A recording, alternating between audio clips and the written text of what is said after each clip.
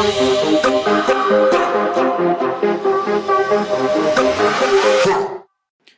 there, and welcome to the Exit Plan podcast. My name is David, and this season I'll be your host. On this podcast, I want to talk to you about the Independent Fundamental Baptist Cult. Now, before we get started, there are a lot of things that I need to provide context on because they're not going to be immediately obvious to someone who hasn't had experience with right-wing extremist Christianity. And if you're listening to this, I'm going to assume that you might either be an ex-independent fundamental Baptist, a soon-to-be ex-independent fundamental Baptist, or you're aware of fundamentalist Christianity and its toxic culture in general. If this is your first time stumbling across any of this type of content, I definitely appreciate you listening. Hang in there. I think you're going to find some of the things we have to say pretty radical, pretty unbelievable. And really the main purpose of this podcast is to, through the power of storytelling, provide a way for those who might have been affected by the abusive practices or toxic practices of the Independent Fundamental Baptist Church. Just kind of a way to commiserate, to know that your experiences are shared, that you're not alone, and that there are other people that have been through this, and go on to lead successful lives outside of church. With that, I want to transition to just the more broader purpose of this podcast. There are a lot of podcasters and shows out there that are geared towards people that are no longer in this movement, that may have grown up in it or have had some experience with it. The majority of those content creators, they're still Christians themselves, so their perspective is one of it comes through the lens of Jesus Christ. It comes through the lens of the ethical and moral point of view of a Christian. Because I myself am not a Christian, that won't be the perspective that you get from me. I do very much and unapologetically believe that man is his own final authority. I know that for many Christians, that's something that they find disagreeable. They ultimately believe that God and what his word says in the Bible should be man's ultimate authority in life. From the start, I do want to say it is possible to disagree with your Christian neighbors without coming across as hostile. I know that in my experience, at least, whenever an opposing point of view was presented during any kind of biblical teaching in the IFB, it was very much brought across as something that should be mocked, something that should be laughed at how ignorant it is. The teachings, if we could call them that, in the IFB don't focus on supporting arguments or providing evidence on why people are being taught what they're being taught and why that's right. It's more so, this is truth, accepted wholeheartedly, and any opposing view should not even be taken into consideration. But I do want to caveat and kind of pivot from that and say that this podcast isn't going to be judgmental of anybody that's a Christian. This podcast isn't going to be judgmental of anybody that chooses to remain in church after they leave the IFB church cult. In fact, we welcome you.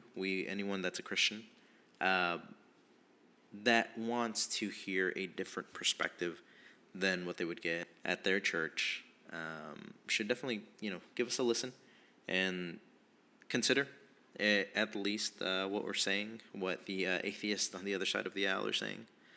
But yeah, that's the approach, that's the perspective that you'll get on this podcast.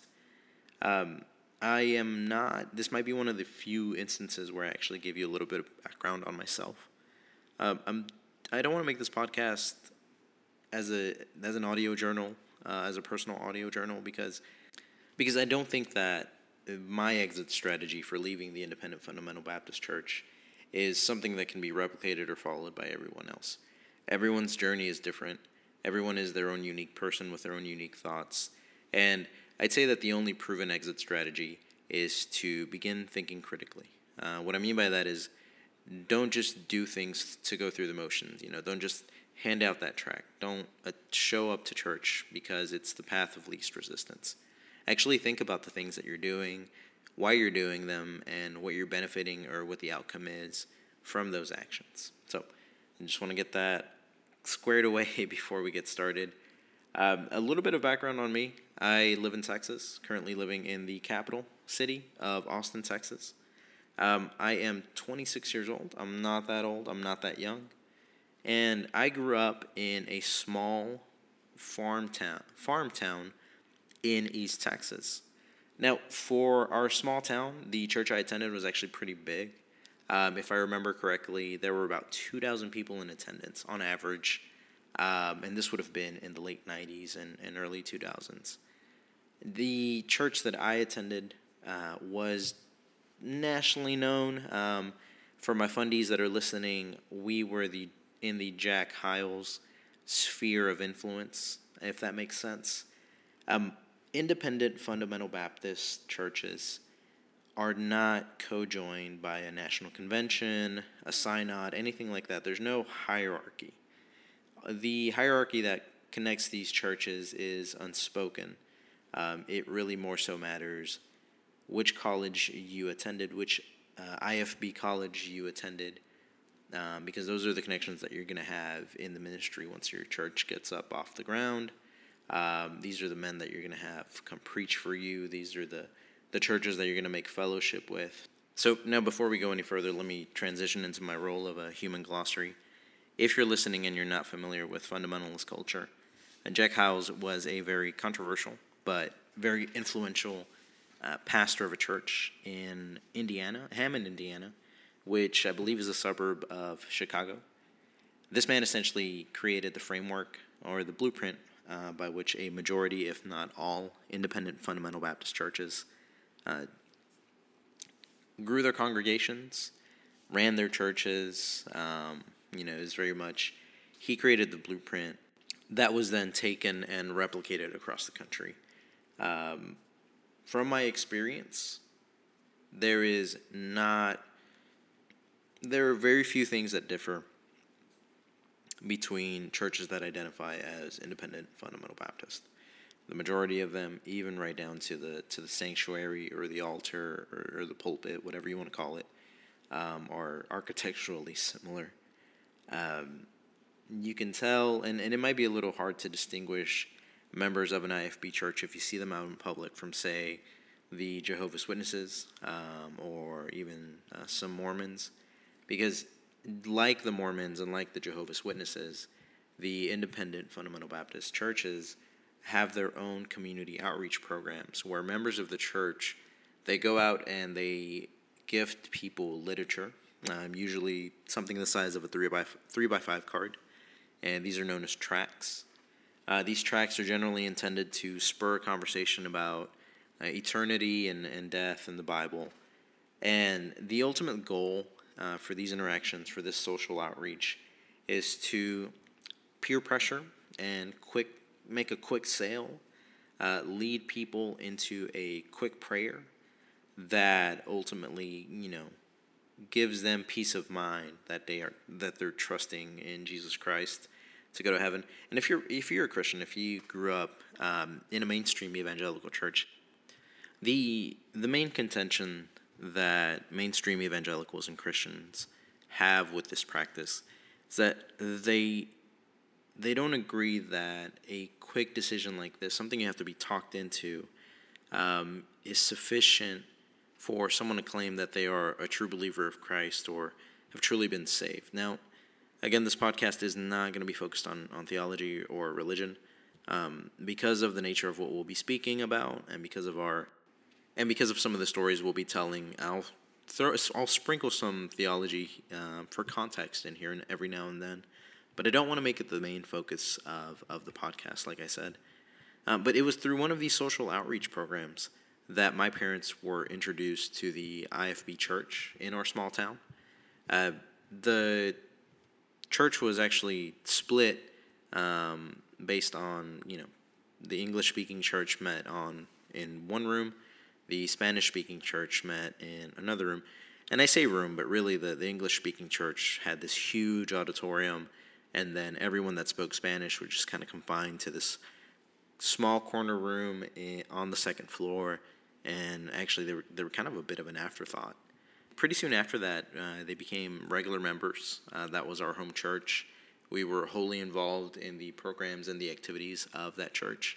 So a lot of the context that I'll be giving you is from firsthand experience.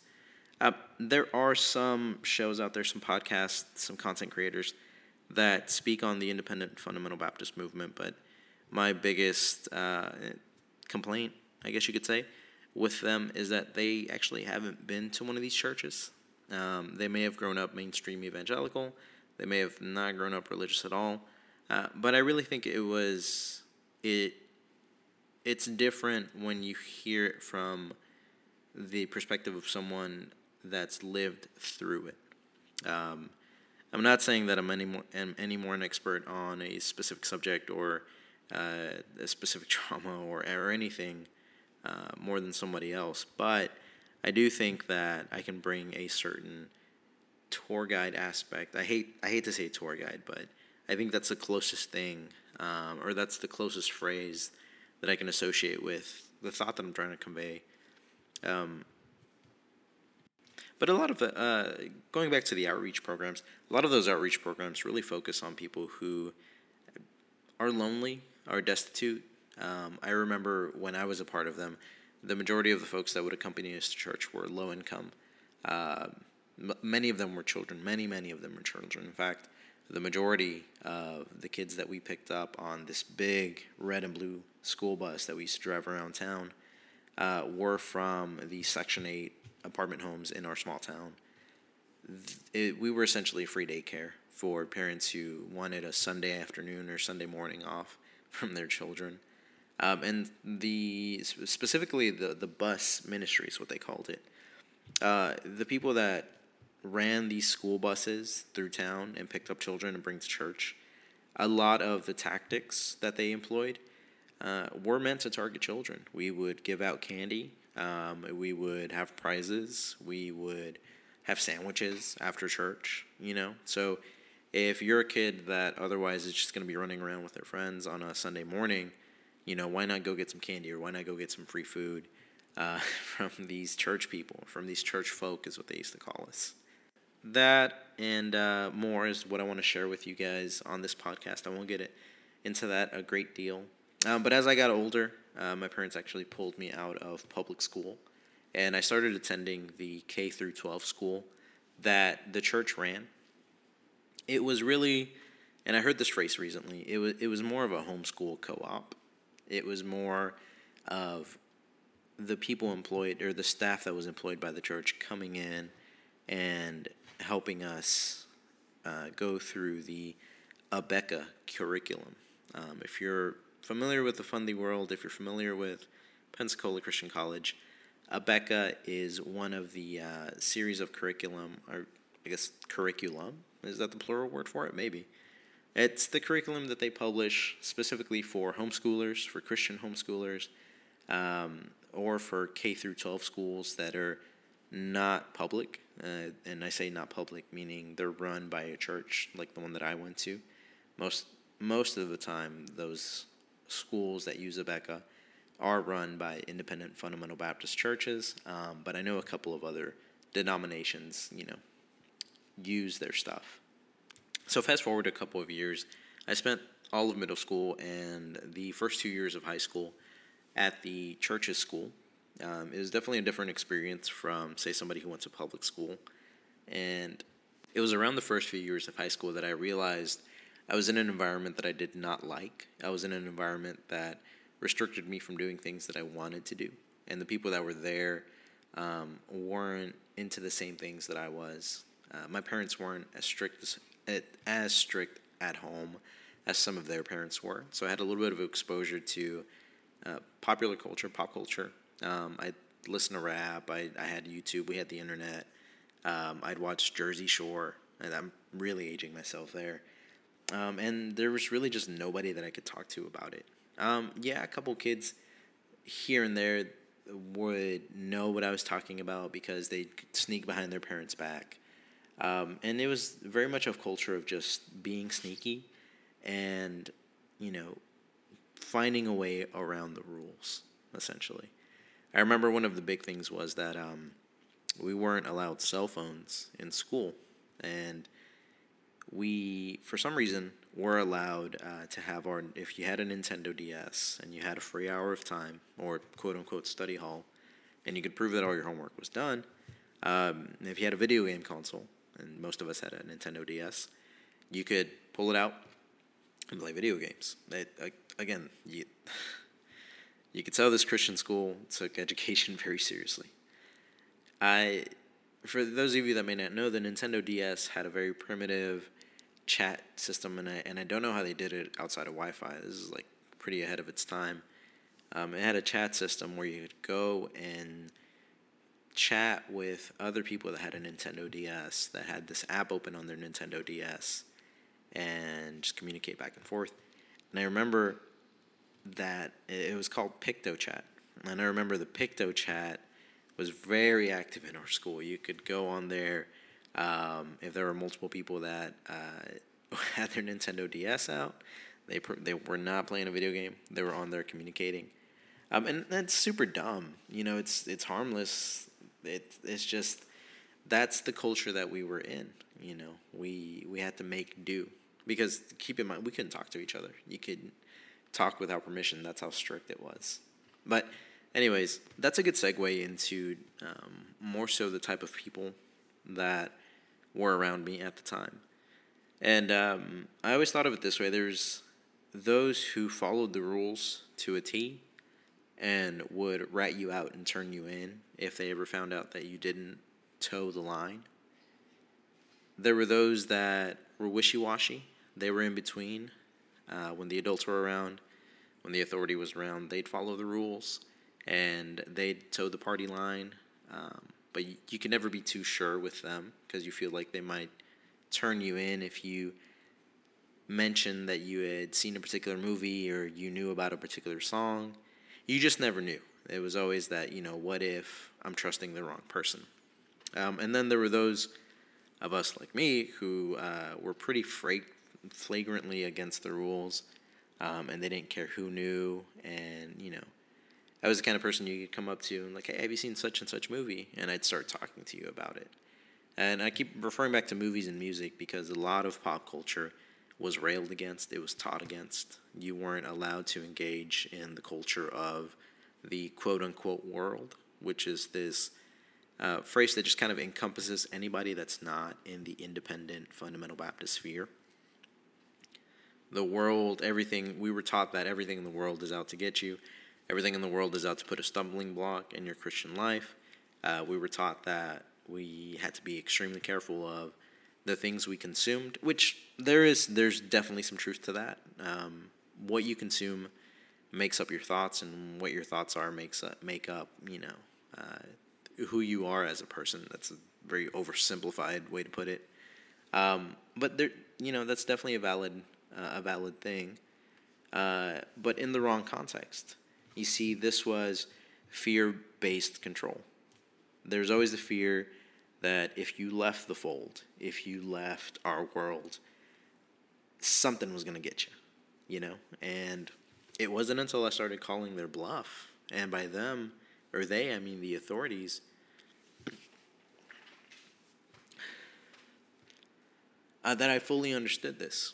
I was about 16 years old. I was at my first job, and I was finally getting some exposure to people who didn't go to my church, who didn't believe the same way I did, who didn't have to hide who they were, essentially. They didn't have a double identity. And I realized that not only were they a lot nicer than some of the people I went to church with, they were a lot happier. On the surface, they seemed a lot happier. So it was at that point in time that I started to question, is it worth putting in all this effort to keep up this facade so that I can remain in this social structure, I can remain in this social sphere?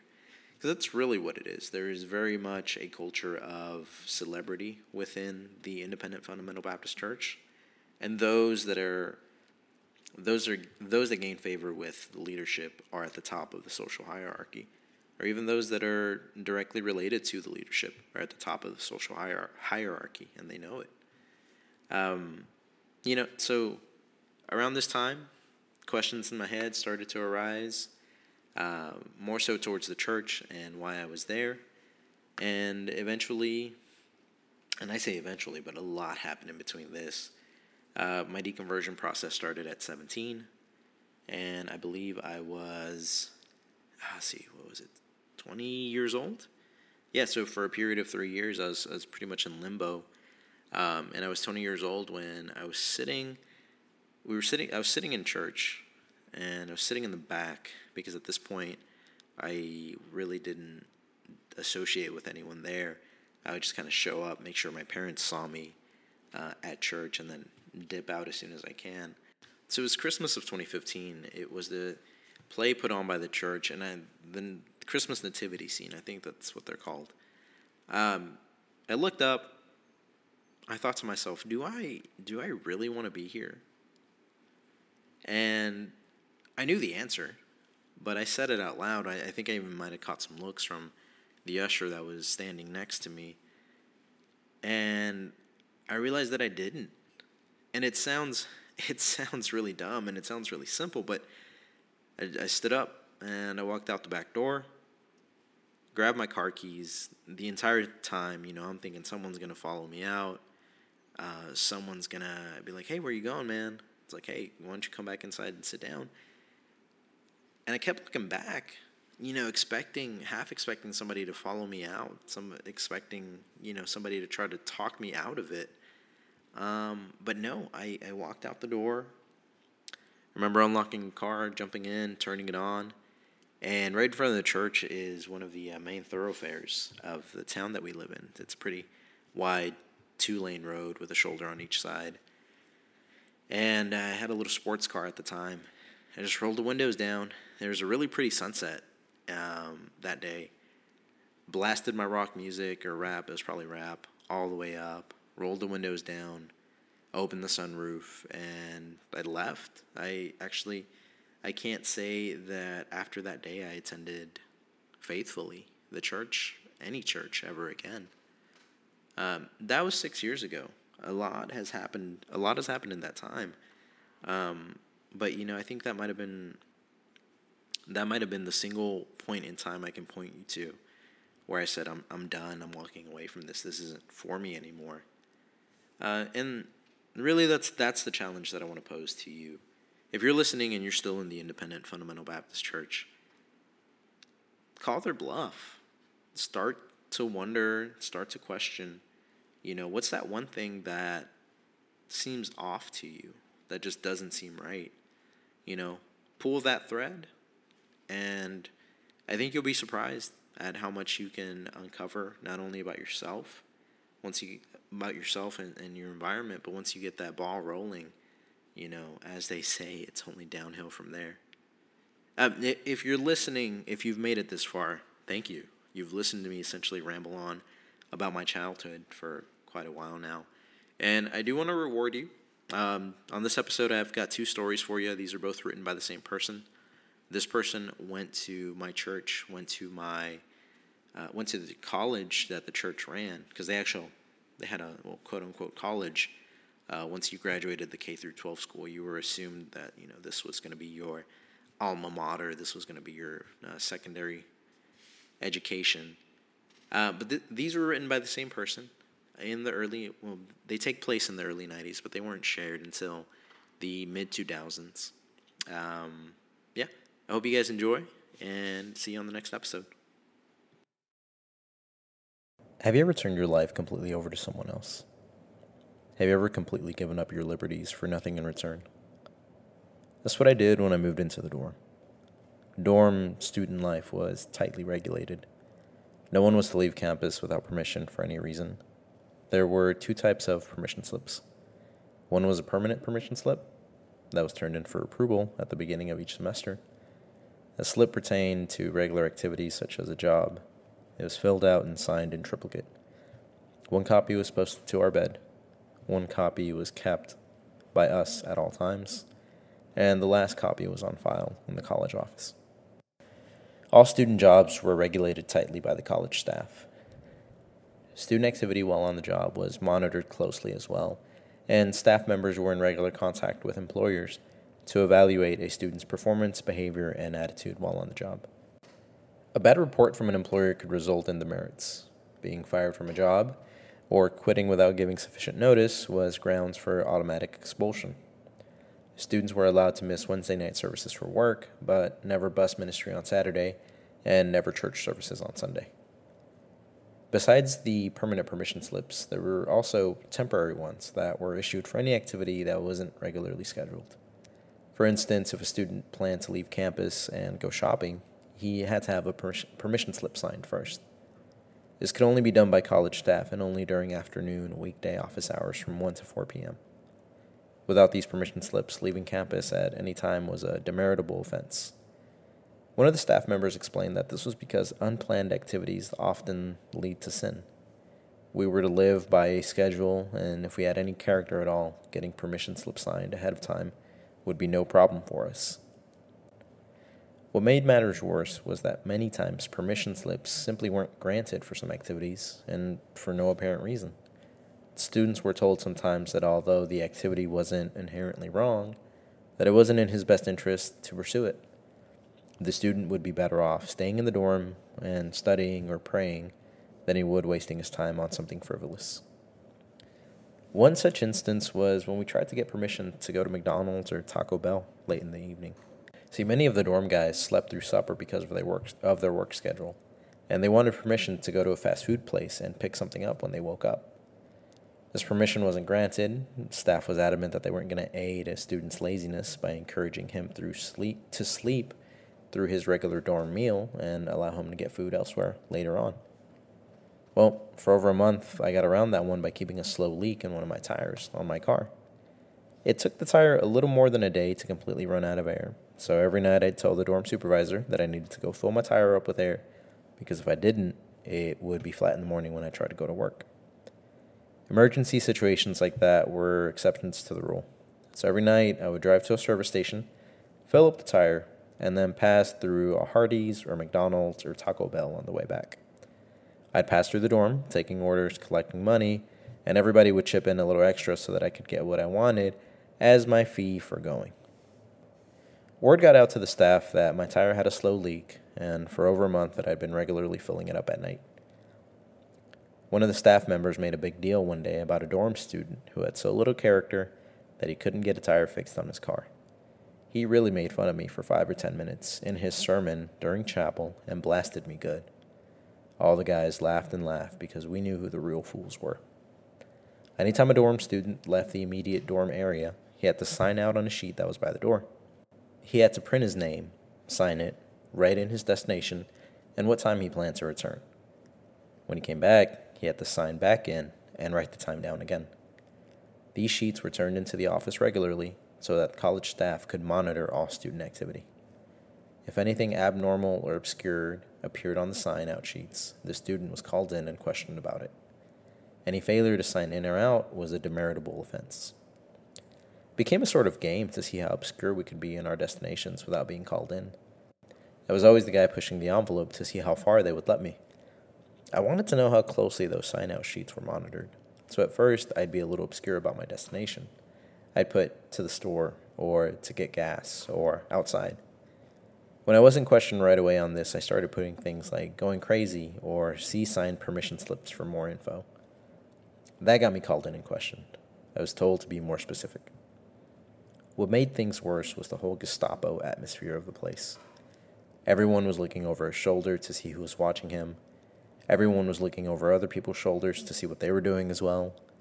We lived in a police state under martial law.